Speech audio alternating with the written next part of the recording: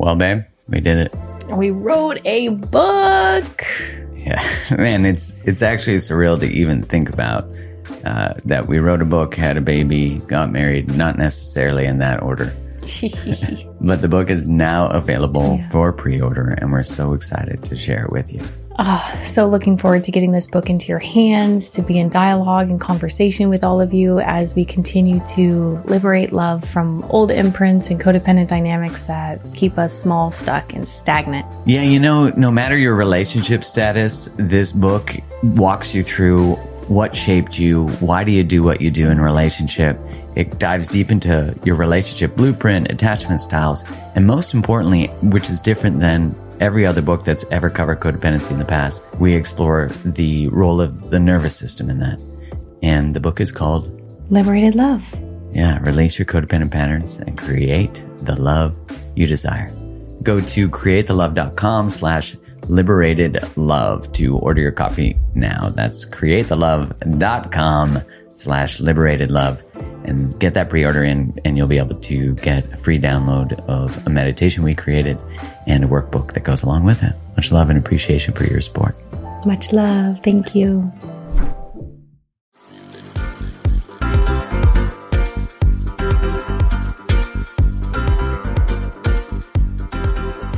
Hello to you, and welcome back to another episode of the Mark Groves Podcast. I'm starting this one off with just a real acknowledgement, a sense of gratitude to you, the listener, for going and filling out reviews and written reviews and 5-star reviews wherever you listen to it. It has been so helpful. In iTunes, we cracked the top 10 for the relationships category in the US.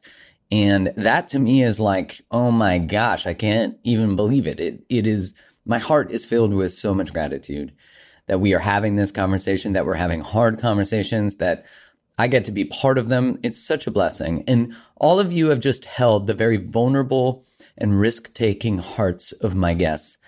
And for a lot of them, it's very, very hard for them to have done this for the first time or to share something that is incredibly vulnerable. And I know you hear their voices and their emotion as you hear mine when we're on the risk or on the edge of what we know to be true. And that's why it's so transformative, not only for them and also for myself in the expression, that the expression of a truth reinforces that we're worthy of being heard. Regardless of how it's received, the victory is in the process, not the outcome. It's like this, the juice is in the journey. It's not the destination, it's who you become on the way. And by the listener actually receiving them, and I've heard this so many times from my guests, is that when they are received so gracefully, oh my gosh, it just reinforces that their vulnerability is blessed and appreciated. And so thank you. I have so much gratitude for the space you hold as the listener. And I receive your feedback, and I'm constantly trying to make changes, and I get feedback, and I always dig within when I get it and look at how can I be better? How can I show up better? How can I interview better? When I hear that I like talk over someone or interrupt them, or I don't hold proper space, I hear you and I want to continue to get better. So thank you for being open and honest with me. I appreciate it. Now, this week is freaking dope. This woman I met at the Psych Networker, which is an annual conference that is all about psychology and relationships and all the things. And it is my favorite conference to go to. It's like a nerd fest. I just nerd out substantially. And all my favorite teachers are there. And it's just like, wow, that feeling where you're like, oh my God. And I met this woman there for the first time, and she is both a sex therapist and a master of emotion. And I was so excited to have her on today. She is a fellow Canadian, which, hey, we got to give a little shout out to our patriotism in that sense. Us Canadians, we say sorry for everything. So we should also say that we're excited about stuff too, instead of just apologizing all the time. And I'm super pumped to have her on this week. I can't wait to share her wisdom with you. Her name is Shadeen Francis, and we talk about sex and intimacy and how that works in the relationship realm and all the things, and how that comes back to, as you guessed it, you, me, and ourselves. It always comes back to ourselves, doesn't it? So without further ado, Shadeen Francis.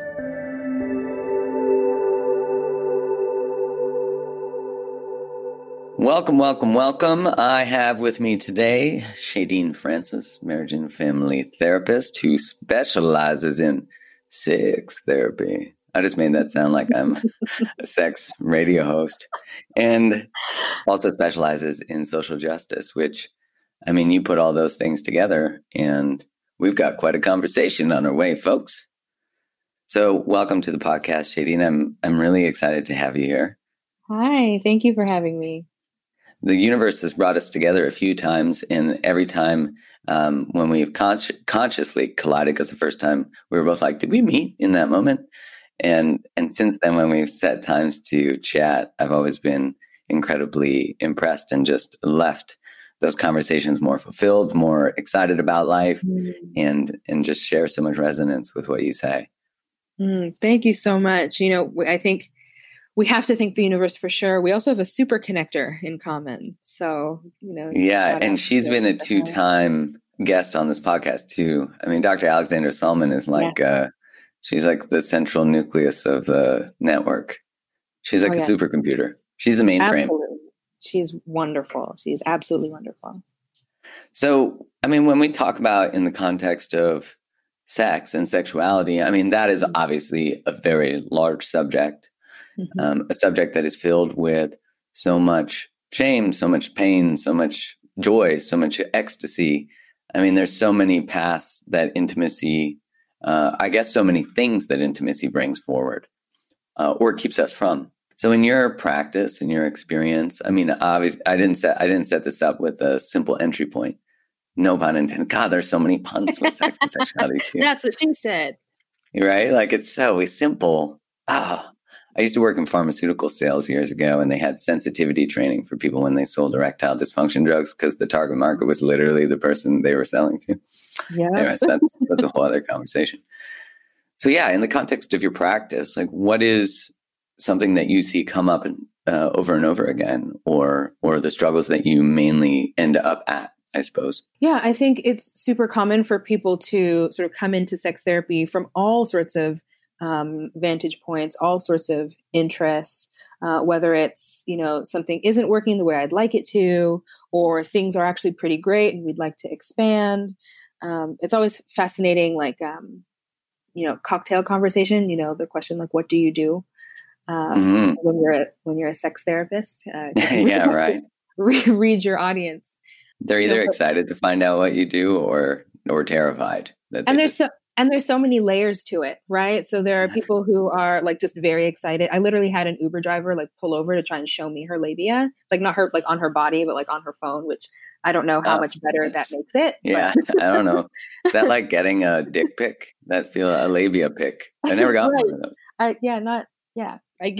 guess so. I imagine it would be the same as like if you were like, a lawyer and, you let someone know that and all of a sudden they want you to like review their paperwork or something. So it's like that, but totally different. Different. So I'll get some of those responses where people are eager and desperate for these conversations. I'll get some folks who sort of like smile and nod sort of, carefully because they mostly heard therapist. And so they're worried I'm going to ask them about their relationship to their mother. And then I have folks who hyper-focused on the word sex and they clutch their pearls or turn beet red and try and gracefully drift out of conversation. But the thing that I reassure people often about my work, or maybe clarify about my work, is that, people often come into the office to learn how to fuck. And mostly what we talk about is how to feel. Right, that my language of expertise is so much about feelings. And so that is what takes up the most of the airtime and most of the space in any session that I'm holding, that people really are organized around the ways that they feel or don't feel. And that will absolutely, absolutely color your entire sexual experiences. And I guess in that context, then, what is going on for you sexually is, whether it's a challenge or not, is basically a magnifying glass to the challenges that you have within your internal system.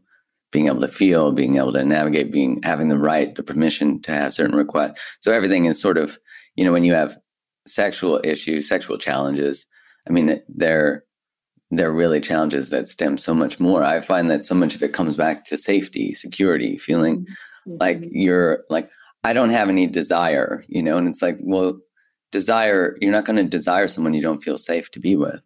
But yet we think there's something wrong with us when our desire dips.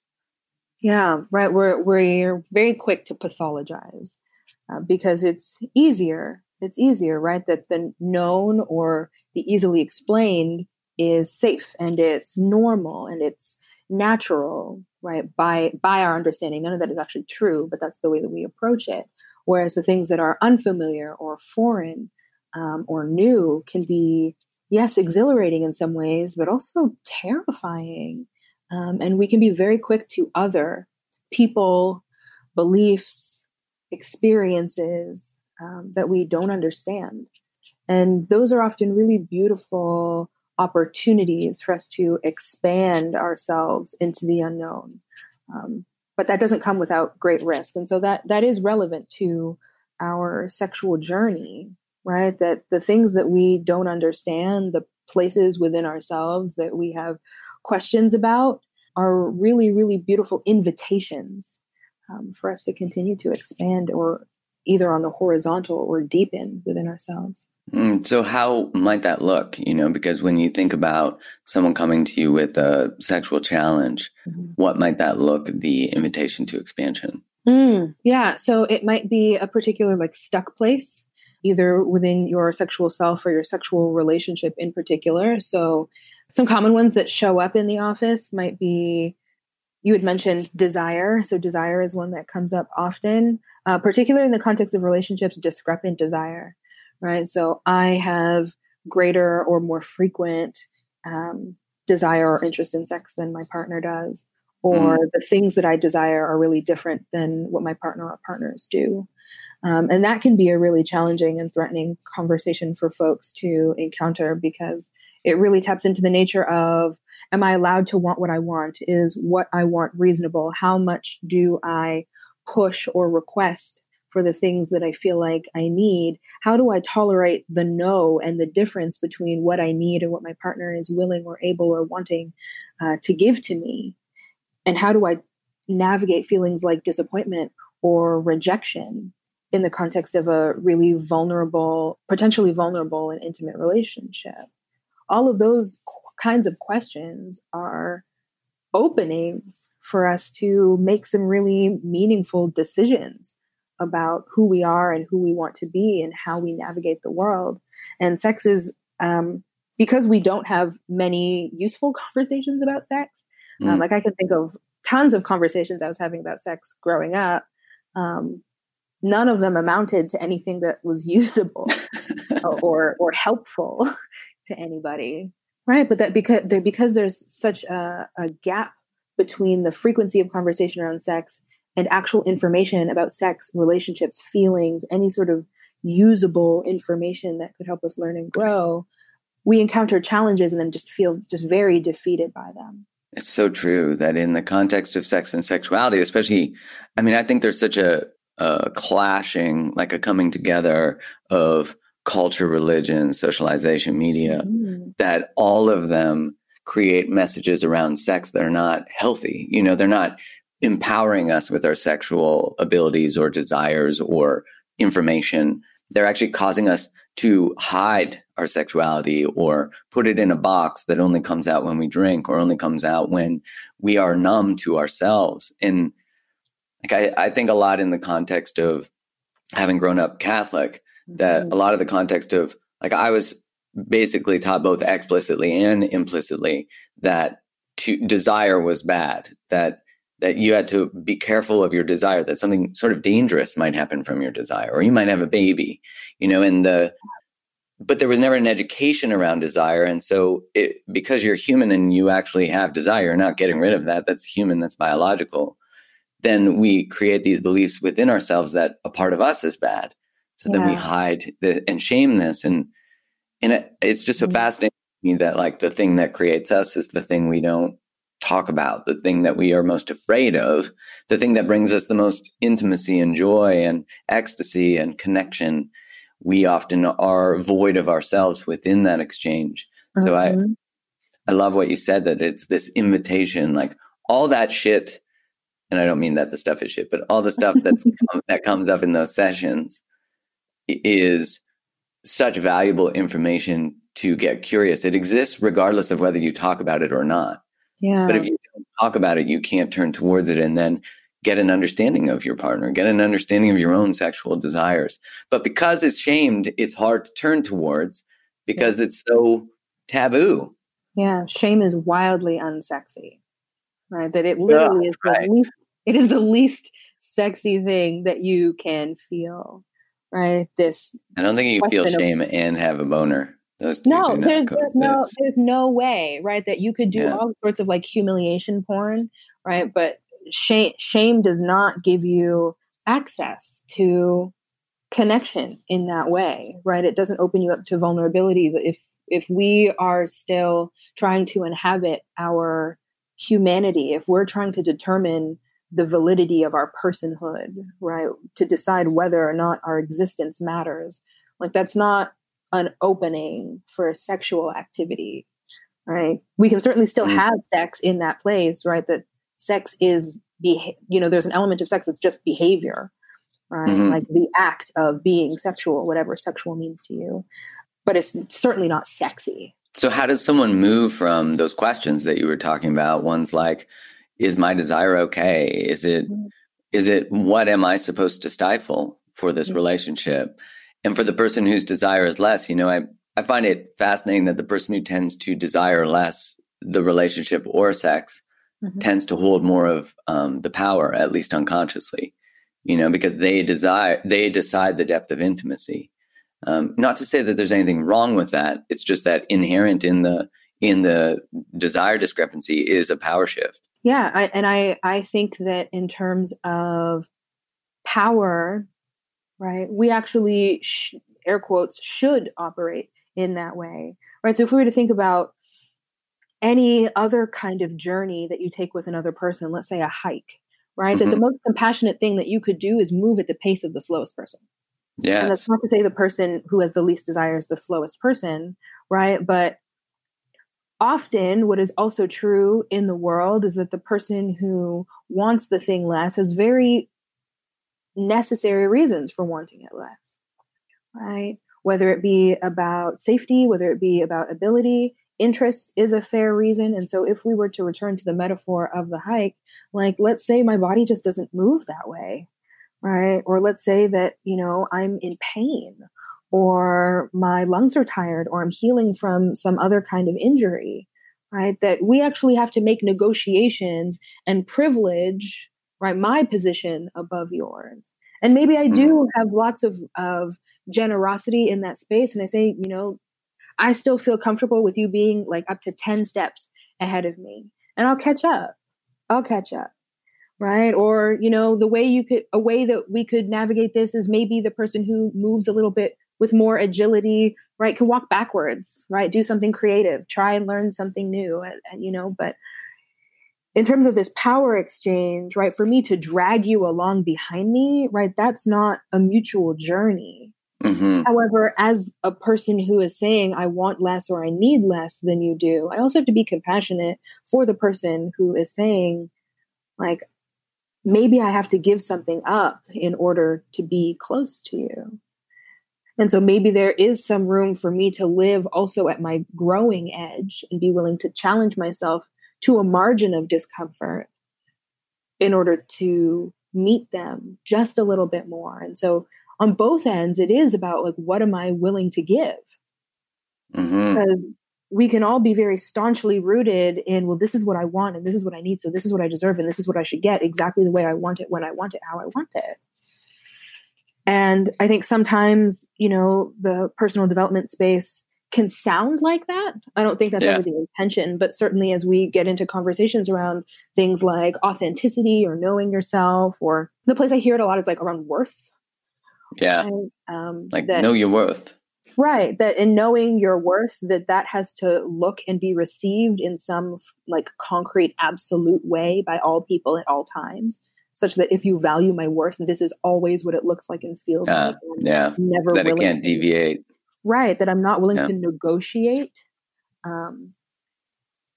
I think that we miss, opportunities, right? And that'll show up in our sex lives, because if we don't have skill in negotiation around our wants and needs, how do you do anything with consent? Right. And if you are a person who is mindful of power and exchange, and so you know that you require consent in order to navigate with folks, you're probably not going to have a lot of experiences that you want, right? Because you're not able to negotiate for them, right? It's my way or no way. Yeah, which doesn't feel like a meeting of the middle in the middle, of what intimacy is really about, is that it is a leap for both people. It has to be, or else it's you're cheating it, right? You're cheating the process of intimacy, right? That without negotiation, without the challenge of becoming flexible, even as you know yourself, right? That there is no vulnerability in rigidity. That shows up, right? I need to have sex 4 times a week. Well, if you know that, and that is what you need, hold true to what you need. And is there room for negotiation on what that looks like, and what that experience is like, what that feels like, what counts as sex, who are you having sex with, what's the duration of sex, right? And also why. And how do you define sex? Yeah. Like, what is that? I remember reading some research from the Gottman Institute that the greatest predictor of a sexual satisfaction within a relationship, one of them, is the response to a no. Like, when you ask your partner to be intimate and your partner says no, how do you respond to that? Do you respond to that with understanding and then redirecting, like, oh, what would feel good for you today? Could we watch a movie? Could we do, and even in that, but if you like make it about you and have a little tantrum, then the likelihood you're going to be having any sex in the future goes down substantially. And I think that shows that when we can hold that space of compassion to meet them where they're at, that allows them to calm, to move forward. I do think where we get lost in the language about self-worth is that so many of us don't stand in our worth. We don't stand in the space of what we are worthy of. And we have been self-abandoning our whole lives. Yeah. And of course, compromise is about holding on to who you are, but stretching, like leaning out, it's kind of like if one person is doing the work and the other one is not. It's that question of like, how long can I hold in this space before I actually do have to abandon myself? And to leave someone because of things like sexual desire can be really looked down upon by society, that the person with more desire left the one with less, that there's no consideration, or that you lack empathy for that. So there's a real shaming of even claiming oneself within that space, I think. So maybe we get our needs met by infidelity or something like that instead, or porn. Yeah, right. And we have a society that, is really quick to police people on how much you're allowed to want. Right. We're very quick to turn to shaming narratives around greed, right? Or like entitlement, right? And I say that even that word sort of makes me bristle a little bit as a millennial, right? That's our brand. That's our public brand, unfortunately. Right. And I also, it's a slight aside, but I think also still in the realm of relevance here, use the word compromise. And I recognize that when I work with folks, I'm very clear with them that, I'm not invested in teaching them how to compromise, for exactly the reason that you said, that so many people are already living outside of integrity for so many reasons, right? I'm not shaming folks for that. We learn to do that. Most of us don't actually have a lot of early life opportunities to be, in alignment with our truths. Or to express our truths, or to even act them out, even if we somehow manage to get clear on them. And some of my bias is probably because I'm a middle child. So we have to take that with a grain of salt. Yes, I'm very. I try and be very clear about my position, so that if something doesn't land on you, you know a little bit about where it comes from. I'm the youngest, so maybe that makes things a lot more clear too. It might be different for you, but I hate compromise. Hate it. As a real person, I don't like it. I don't like it. I don't enjoy it. I don't want to do it. It is my last ditch resort. And so I have to guide people on the same on similar journeys as I would take, right? Like, I don't want to Yeah, I think that's true. I don't want to help you map out a journey that like I would be unwilling to take myself. Right. Yeah, I agree with you. If I couldn't imagine myself actually going on this journey, how do I walk alongside you in that with any sort of my own authenticity? And I don't have much use to you if I'm not able to be real. So I sit in the office as an actual person. I curse, I tell jokes, like who I am as a regular person is also who I bring, to my office as a therapist. And so instead of compromise, I really privilege and am intentional about the word negotiation, whether or not it's semantics, but compromise to me has a connotation around loss, around sacrifice. Like, what do I give up? And so the middle child in me says, okay, we both want what we want. And, in order to meet in the middle, like I give something up and you give something up. And as long as what we've given up feels sort of equitable, right? Like you don't get what you want really, and I don't get what I want really. And because we both lose, it's a win. Yeah.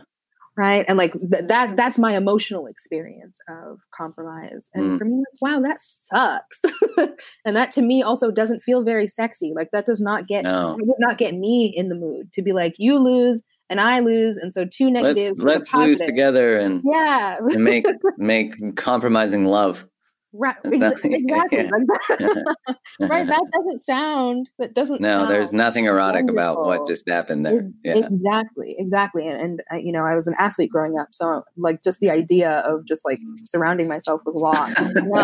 No, we can't do this. No. Right. And so I think very much about negotiation and for me, in an ethical, or conscious negotiation, we're both very clear on our bottom line. Right. And it's okay to have a bottom line. Absolutely. I think that's the hard part for people is to stand in the truth of the bottom line. That's the worth. Absolutely. And that's the line of self-abandonment. Yeah. And it's hard, right? Compromise. If you're a person that gives up self or betrays self often, compromise is easy. You do that shit every day. You do that. That's shit your superpower. Yeah. Right. You don't negotiate for other companies, but for yourself. Yeah. You get the blueberry. You get the blueberry muffin when it looks like somebody else wants the chocolate muffin that you actually wanted. Right. Yeah. I want the chocolate muffin. Exactly. We all do. Right. That there is no back. I'm not shaming any blueberry lovers. Sorry, y'all. Right. That there is no, you don't actually have to do any back and forth. I don't actually even have to be invested in you or what you want to compromise with you. I can give myself up all day. Right. That negotiation really challenges you to be clear on what it is that you want and to be engaging actively with what the other person wants. And the way I frame it for folks, especially in compromise, that, because we want what we want, because we want it, we're not always very conscious of even like, again, what our bottom line is, like, what is the core of that? What experience am I trying to create? We just get really caught up in the packaging and what we think it's going to look like when we get what we want, right? It's like a present. If there's a gift that we're asking for, we might get really caught up with the box, right? And say, I know that the thing inside is going to give me what I want. Well, what the fuck is inside? What's in there, right? On a compromise, I might not have that conversation, right? In negotiation, the way I frame it with folks, right? Let us get down to the actual core. Let us be like really, really granular and specific about the experience that I'm trying to have or the feeling that I'm trying to create, because everything goes back to a feeling. We don't care about anything apart from how we feel about it. The best and worst thing that could ever happen to you in this life is a feeling.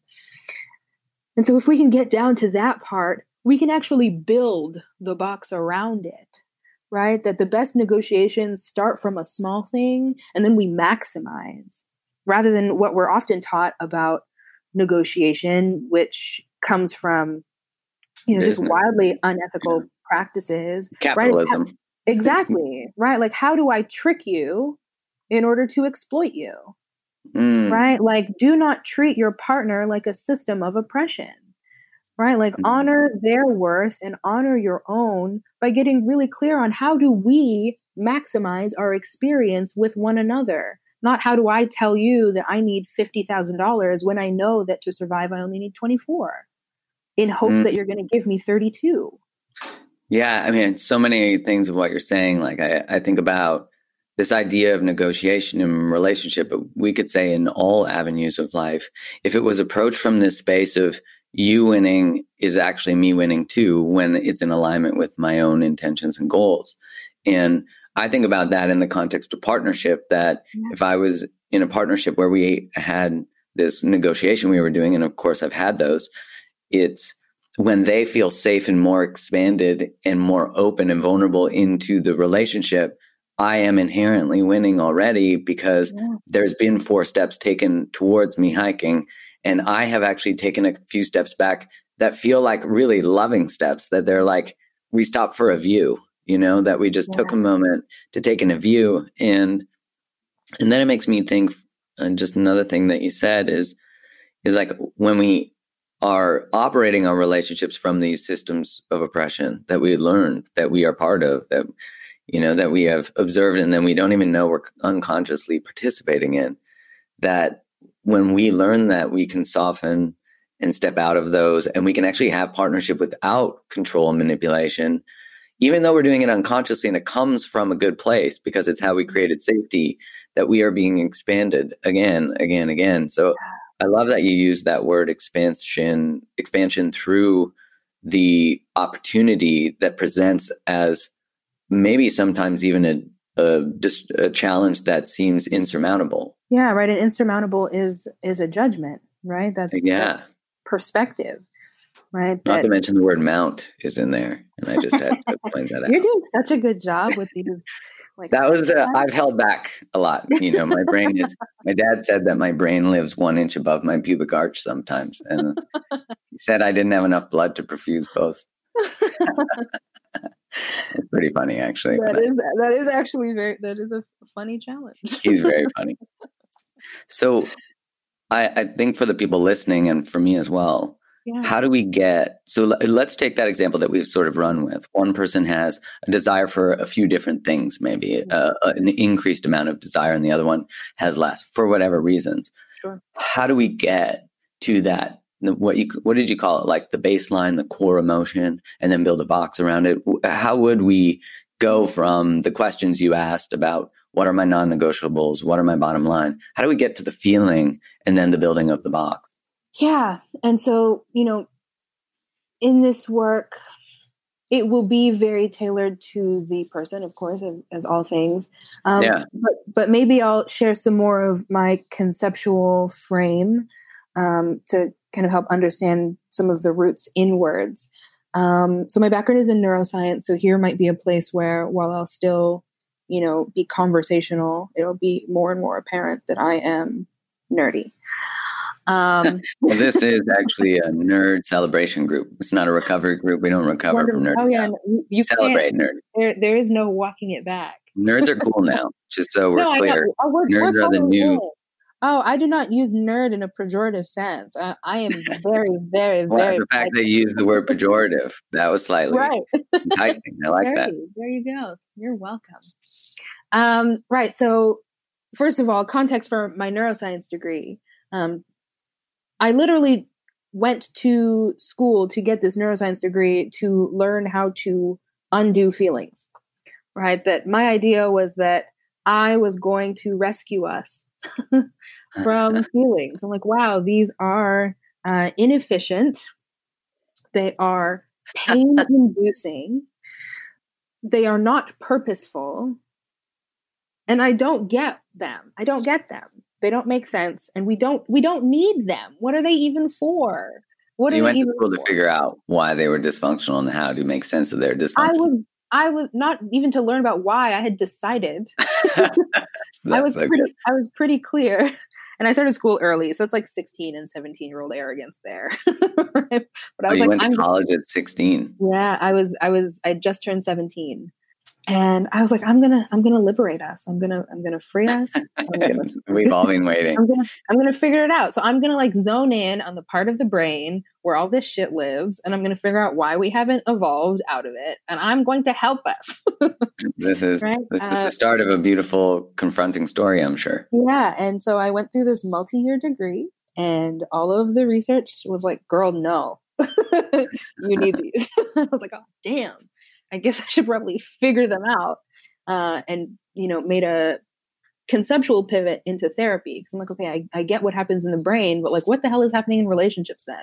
Okay, if we actually need feelings, why are we all hurting each other all the time?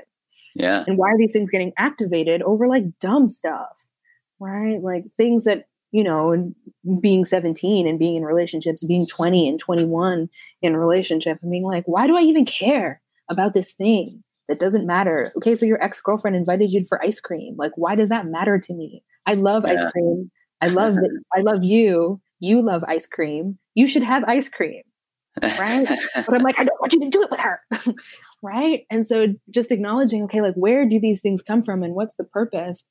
And so the bridge of my neuroscience understanding and my therapy understanding, what I bring, you know, to sort of the warm, fuzzy, sort of therapeutic, you know, I can do my therapy voice right now and be really, you know, soft and engaging. I really bring a lot of this cerebral perspective, and I think about how the brain actually works. And so when I'm thinking about intervening or making change, I think about the way our brain processes information, and it goes feeling, thought, behavior, right? We feel first. It's the oldest part of our brain. It's the most reactive. People talk about controlling your feelings all the time. You can't do that shit, right? Feelings, Nice try, though. Right. Feelings happen.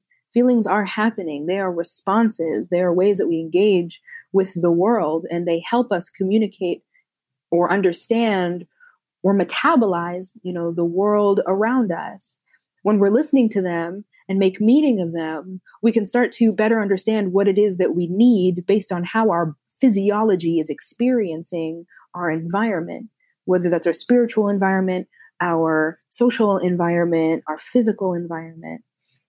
Our feelings then bias our thoughts, right? So on a good day, you look at your partner and you're like, oh my goodness, like your facial symmetry is out of control. Like you are so mother effing beautiful, right? And, you know, the next day you're in a bad mood and you're like, why the fuck do you breathe so loud?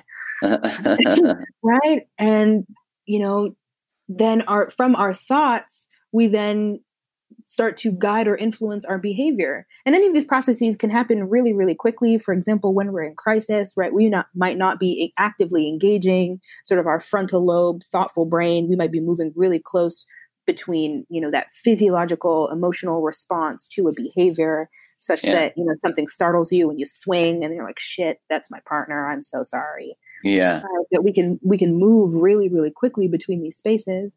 And there's reciprocal influence at every stage, such like the Nike slogan, just do it, has relevance here, because if we do something different, we might also be able to think differently or feel differently about that experience, right? So all of it is reciprocal. What does any of that have to do with sex and intervention, right? Well, judging based on kind of where the air quotes problem is existing, right? We're looking at, okay, is the crux of this or the center about a feeling? Is this about the thoughts or cognitions, or is this about behavior, right? At what level are we intervening on?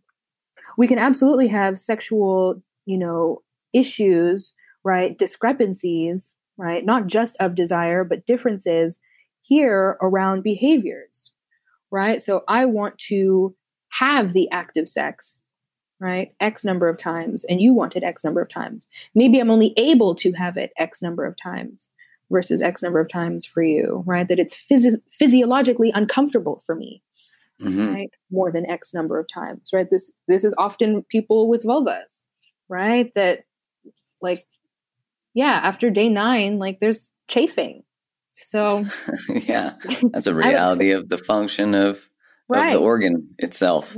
Right. So like, yes, we've lubed it up, but like also my pelvic muscles would like to rest today. Right.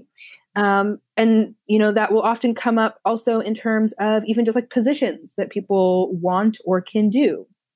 We can have discrepancies or differences there.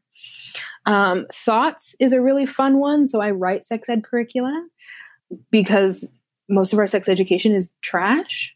And I love that reality. That's so good that you just called it forward. Makes me sad that it's true, because there's so many people going around the operating in the world who believe there's something wrong with them when there was actually just something wrong with what they were taught.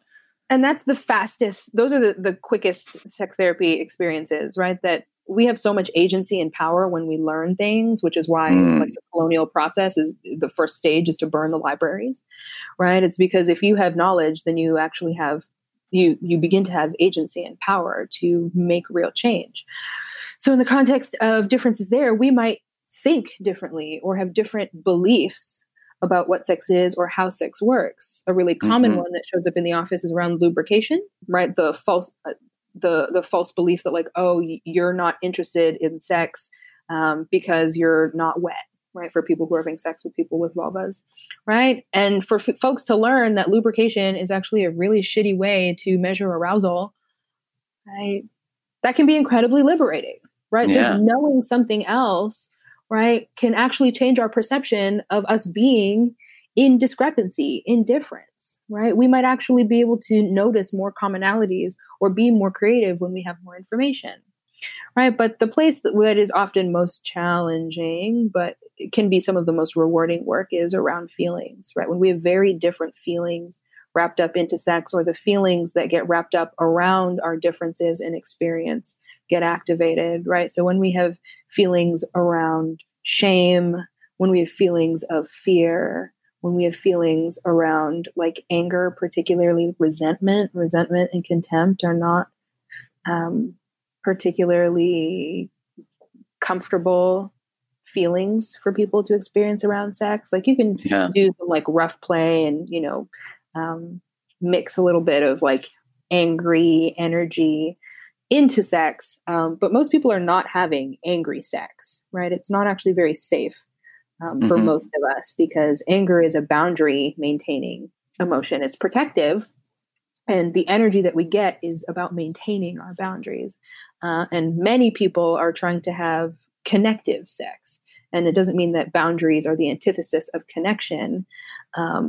But quite often the way we might use anger sexually might actually be sort of distancing or rejecting for our partners. Yeah, I can see that. And so in thinking about, okay, like what do we do?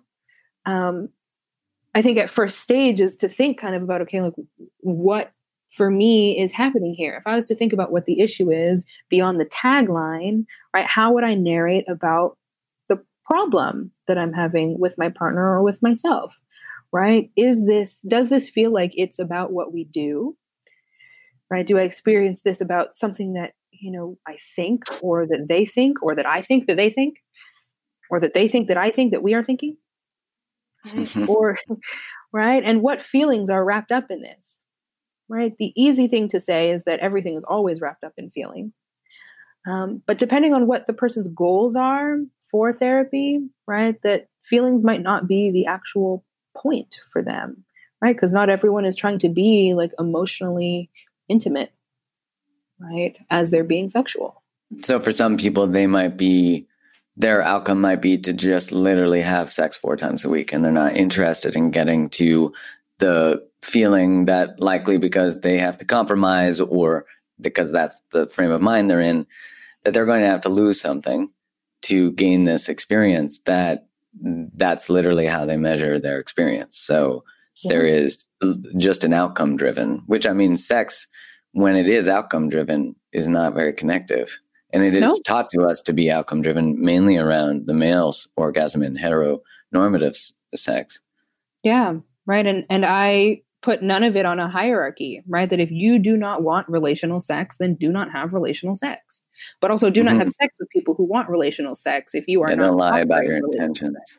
Right. And beyond not lying, like also be clear with what, right? Because we can absolutely be deceitful, right? Lying by omission, right? Like I didn't tell you I wanted a relationship. It's like, okay, but you come over every day and you hold me and right. You bring me soup, right? That like, we can absolutely make inferences off of behavior. So we still need clarity. And so sometimes the issue really is just about behavior, right? At the level of behavior, that's what we want to work on. That's all that's active here. We actually do have lovely emotional intimacy, right? Like, sure, there's always things that we could learn, but there's some, this position doesn't actually work for us and we want to work on that differently, right? Or this frequency doesn't actually work for us and we want to work on that differently, right? When they get down to the emotional core of it, like outside of the person who has to compromise, quote unquote, from 4 to 2 times a week or something, or 4 to 1, where really there's probably an internal sense of rejection. And then that internal sense of rejection is affecting their worth. So at the emotional level, there's a lot going on that's probably triggering them and inviting them to an expansive space. Just like the other person, maybe there's something about actually letting go and diving deeper within intimacy. So a fear that's coming up. And when you get to both of those baseline stories, to whatever it is going on at the core, then you can bring these like beautiful, vulnerable truths forward that both people start to see each other's position, I suppose, or story or background. Then all of a sudden you have so much compassion for why there's a fear of 4 times or a fear of 1 time, that both people are inadvertently experiencing pain that is bringing up, childhood triggers likely. Yeah. There's all kinds of things that can be activated, right? And my biased belief is that we can always come down to a feeling, right? That if we're willing to be vulnerable, if we're willing to open that up, if we're willing to explore it, right? Just getting even a better understanding of what the emotional experience is, use the word compassion, right? That, for me to be able to see your inner workings, for me to see your heart move in this conversation, right? Yeah, it gives us a whole other opportunity to remain in partnership, even across a divide, right? Because the places at which we really lose our opportunity to resolve relational conflict is the point in time at which we forget that we're on the same team. Right? That is the key. Yeah, right. That I am not the problem. And you are not the problem. And sometimes it's not even like we have a problem. It's that there is a problem.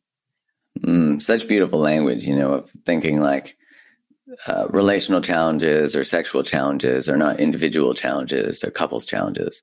Like your lower desire is actually in relation to me. So it's important for me to understand why you have a lower desire and what I can do in order to just make you feel heard, safe, loved, whatever that even looks like. That's the essence of, I think, a deep partnership, which is different than, I think, a lot of what we've been taught or what we've observed, and I think that's, old skills won't open new doors, in some sense. Right.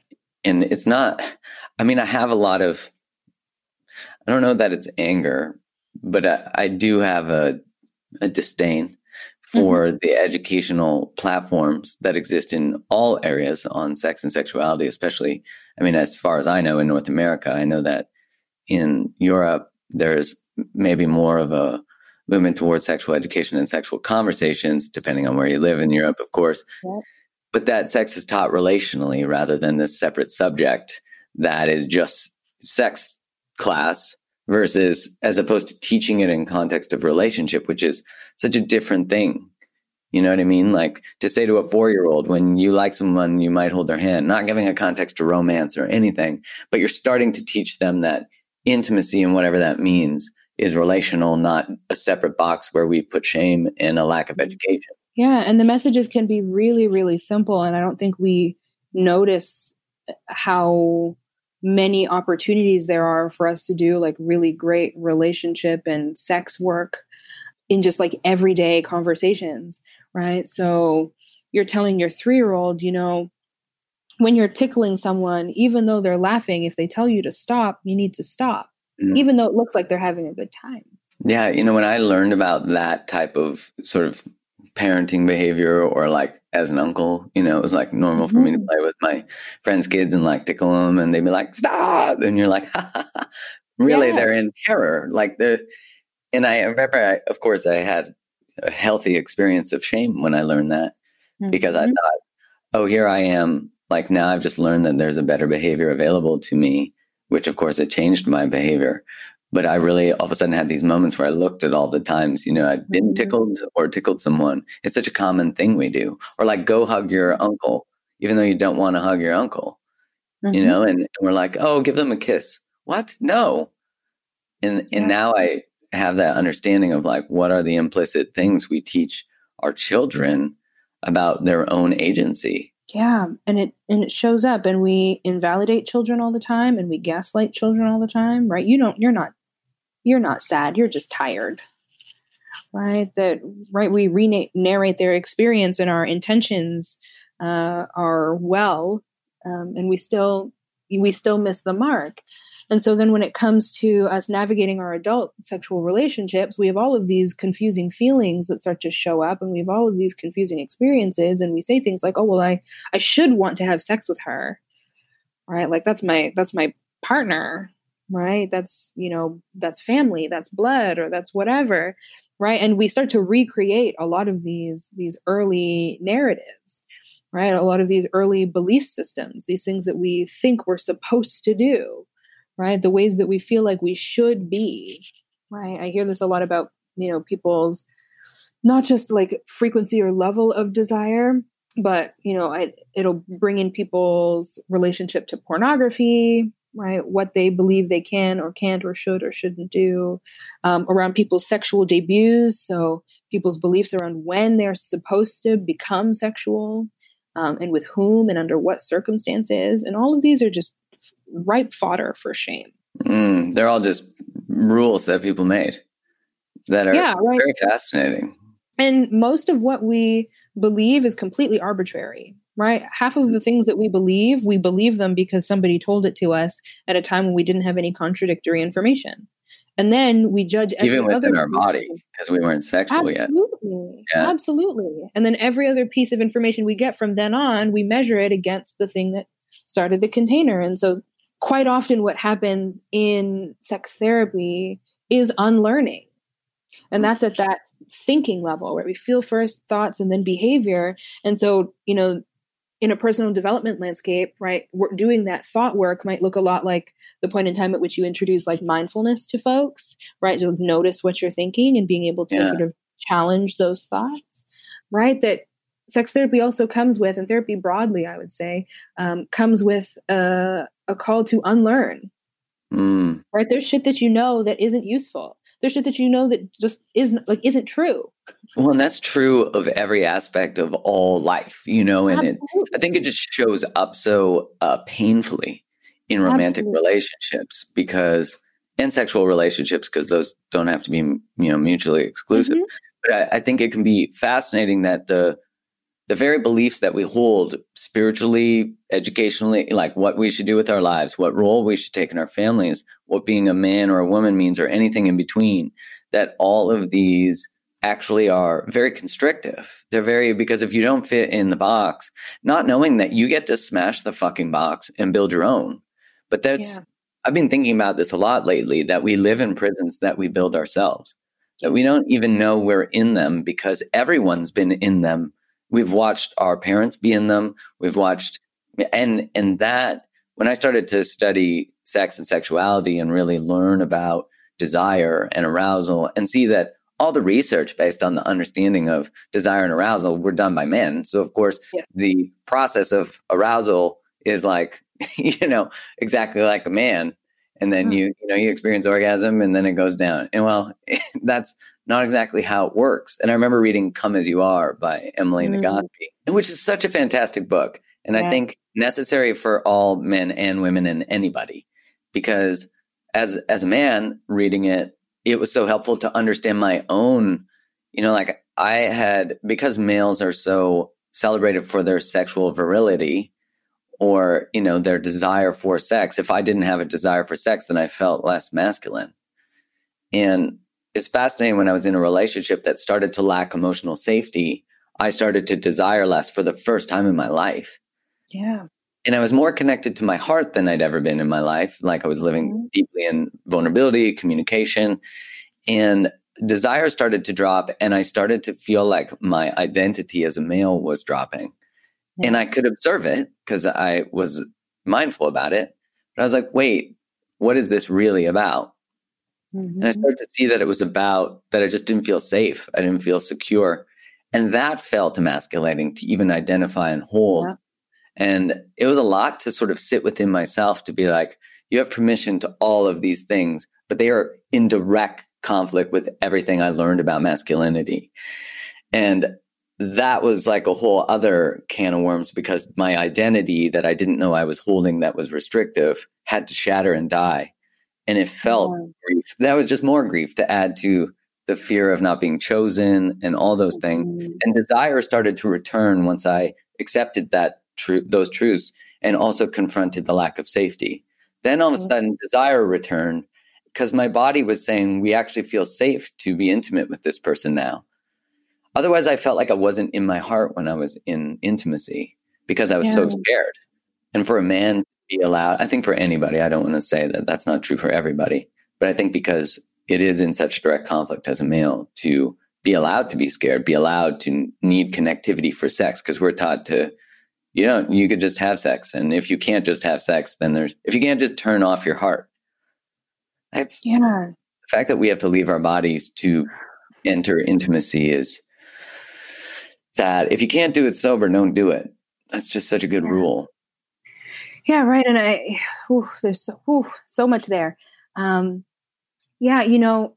A thing that weighs really heavy on my heart, for people socialized as men, is that we actually don't let men have feelings, right? I know that we talk very much about men not being able to feel tender emotions, but we don't actually make a lot of room for men to experience most things. We might let you access anger, although we're all terrified of it.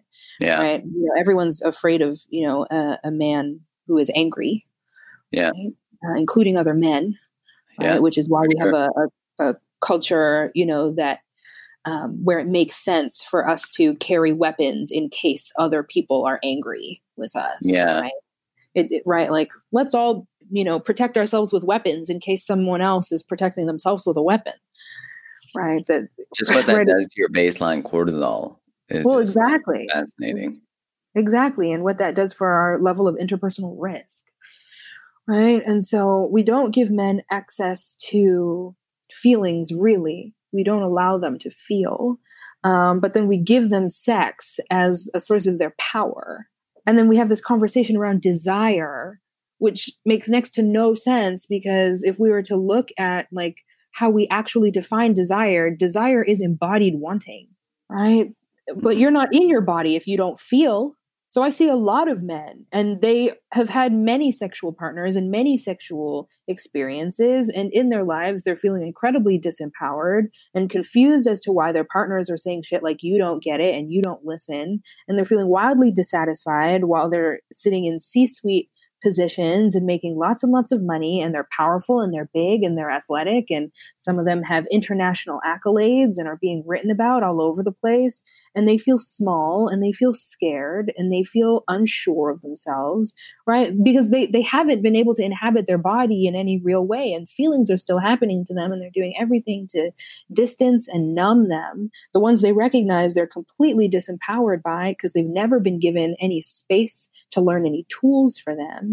And it vastly impacts their ability to connect to people in meaningful and successful ways long term, right? The folks who have, 4 or 5, marriages that implode and they're not sure what is happening, right? And I see all of these spaces as woefully and wildly interconnected, right? Agreed. And then all of a sudden, they'll come in and say, my penis doesn't work. And it has nothing to do with that, right? Yes, you do not have an erection right now, right? That's an arousal. Viagra just made it so we bypass our hearts again. It's just like, there are places for antidepressants and stuff. I'm not saying no, but they also are a solution often to not feel the feeling, because sadness is not bad. No. Grief is not bad. Living in those things can be challenging, but being afraid of them and not invited towards them with someone's guidance, or even with the safety of someone who can help you with that, it's saying, again, there's something wrong with you, because we celebrate good feelings and not feelings that we code as bad. I don't code feelings as good or bad. They're just information. Yeah. And so beautiful pieces of information. And so when we use the word desire as liberally as we do, we conflate it with arousal, right? Like, you can be aroused, right? And arousal isn't necessarily a good thing, right? Because we can be hyper aroused. We can be, right, that arousal is energetic, right? So if you are afraid, you are aroused. And so, if you're a person with a vulva, like your body lubricates, right? That doesn't mean you have desire in this moment. It means your body is in a state of arousal. It's preparing for something. Lubrication just keeps you from being torn up.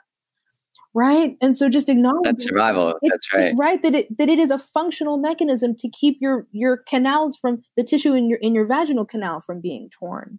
Right. So, which is a survival advantage when people had been raped. Absolutely it is. Yeah. Right. For people who have penises, right. That again, arousal, right. That you can get a fear boner. Right. That you can have an erection at any point in time. You could be not conscious or present at all and look down and be like, oh, I have an erection. Right. That doesn't even have anything to do with anything that you're thinking about. Right. There's something happening in your body. Right. Well, desire is embodied wanting. And if you are not connected to your body, how do you experience desire? And if you aren't connected to your body and not aware of how you feel and what you want, what is your opportunity to negotiate with this partner when you're not having satisfying sex as frequently as you'd like it? Right. That it's so easy to fall into the hump. And that's why everyone has sexual questions, and only, a small margin of people will want to actually ask them. And everyone believes, not everyone believes, but, sometimes I'll get folks who say like, well, sex is natural. And, why do I need someone to teach me, how to have sex? Right. Oh my gosh. Right. And I mean, the fact that we think we should just be good at it is a real flaw in the thinking, because I don't know who here lost their virginity and was like, I was so good back there. What? There are some people who believe that, Yeah, right. They watched some porn and thought they're this high performer. And porn is can be wonderful entertainment, but it's shitty education. Right. Oh gosh. Yeah. It's, it's watching NASCAR and being like, great, I know how to drive now. Right. That you miss all of right. You miss all of the safety. That's a great analogy. Right. That's a great analogy. You miss all of the details. You saw someone get in, you saw someone get off, you saw who won, and that's the end. Right. That you know nothing about the players, you know nothing about the track, you know nothing about the vehicle. Right, you're just like, great, I'm gonna get in the car and I'm gonna go. Right, that's not how. NASCAR is so boring to me, by the way, but that is a whole other subject. I don't understand why people watch a car drive around in a circle. That teach their own. I can understand why people watch porn, no problem there. But I'm sure there's some people who are watching NASCAR saying, car porn. I'm sure there are some people watching NASCAR who are sitting there like, I have no idea what people are doing on Pornhub because this is great. Yeah. Right. Oh, when he revved his motor, my motor got running. Right. I don't know. That's like, I just generalized a NASCAR fan too. I'm an asshole.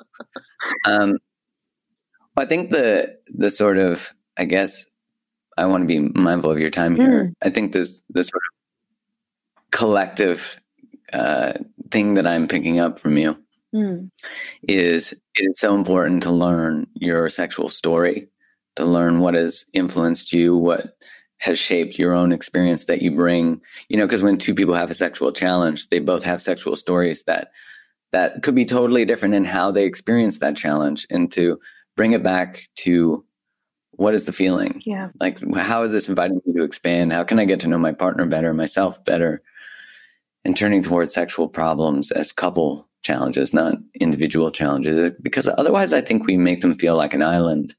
That they are isolated and it's their issue, and then shame. Yeah. And we need less shame and more empowerment. Absolutely, we do. A thing I'll share in reflection to that to help sort of tie some of this together. A lot of what we learn about sex, the little that we do, is so individually focused, and yet still managing to miss us actually like being in tune with ourselves and like listening to our feelings, because we divorce feelings out of everything. Right. But like, who wants to have a sexual experience where you're being had sex at?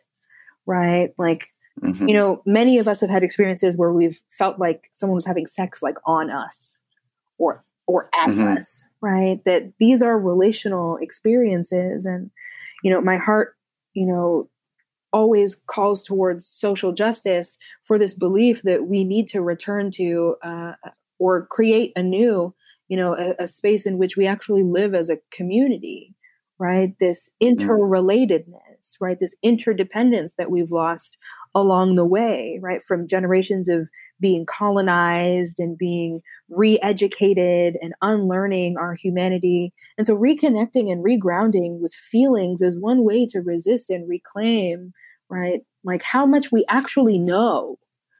Because I am not the expert on anybody's life. I just happen to know the shit that I know really well, right? I can't teach you about your life. I will never know more about your life than you do, but I can absolutely help you understand more about what it is that you feel so that you can tap into your inner knowing. And from there, you have so much power to then be in relationship to others because you can be clear on where you are. And if you're able to partner with someone who's willing to do that work either for themselves or with you, alongside you at the same time as you, in tandem with you, right? We can take the differences that we experience and they're no longer a problem in and of themselves.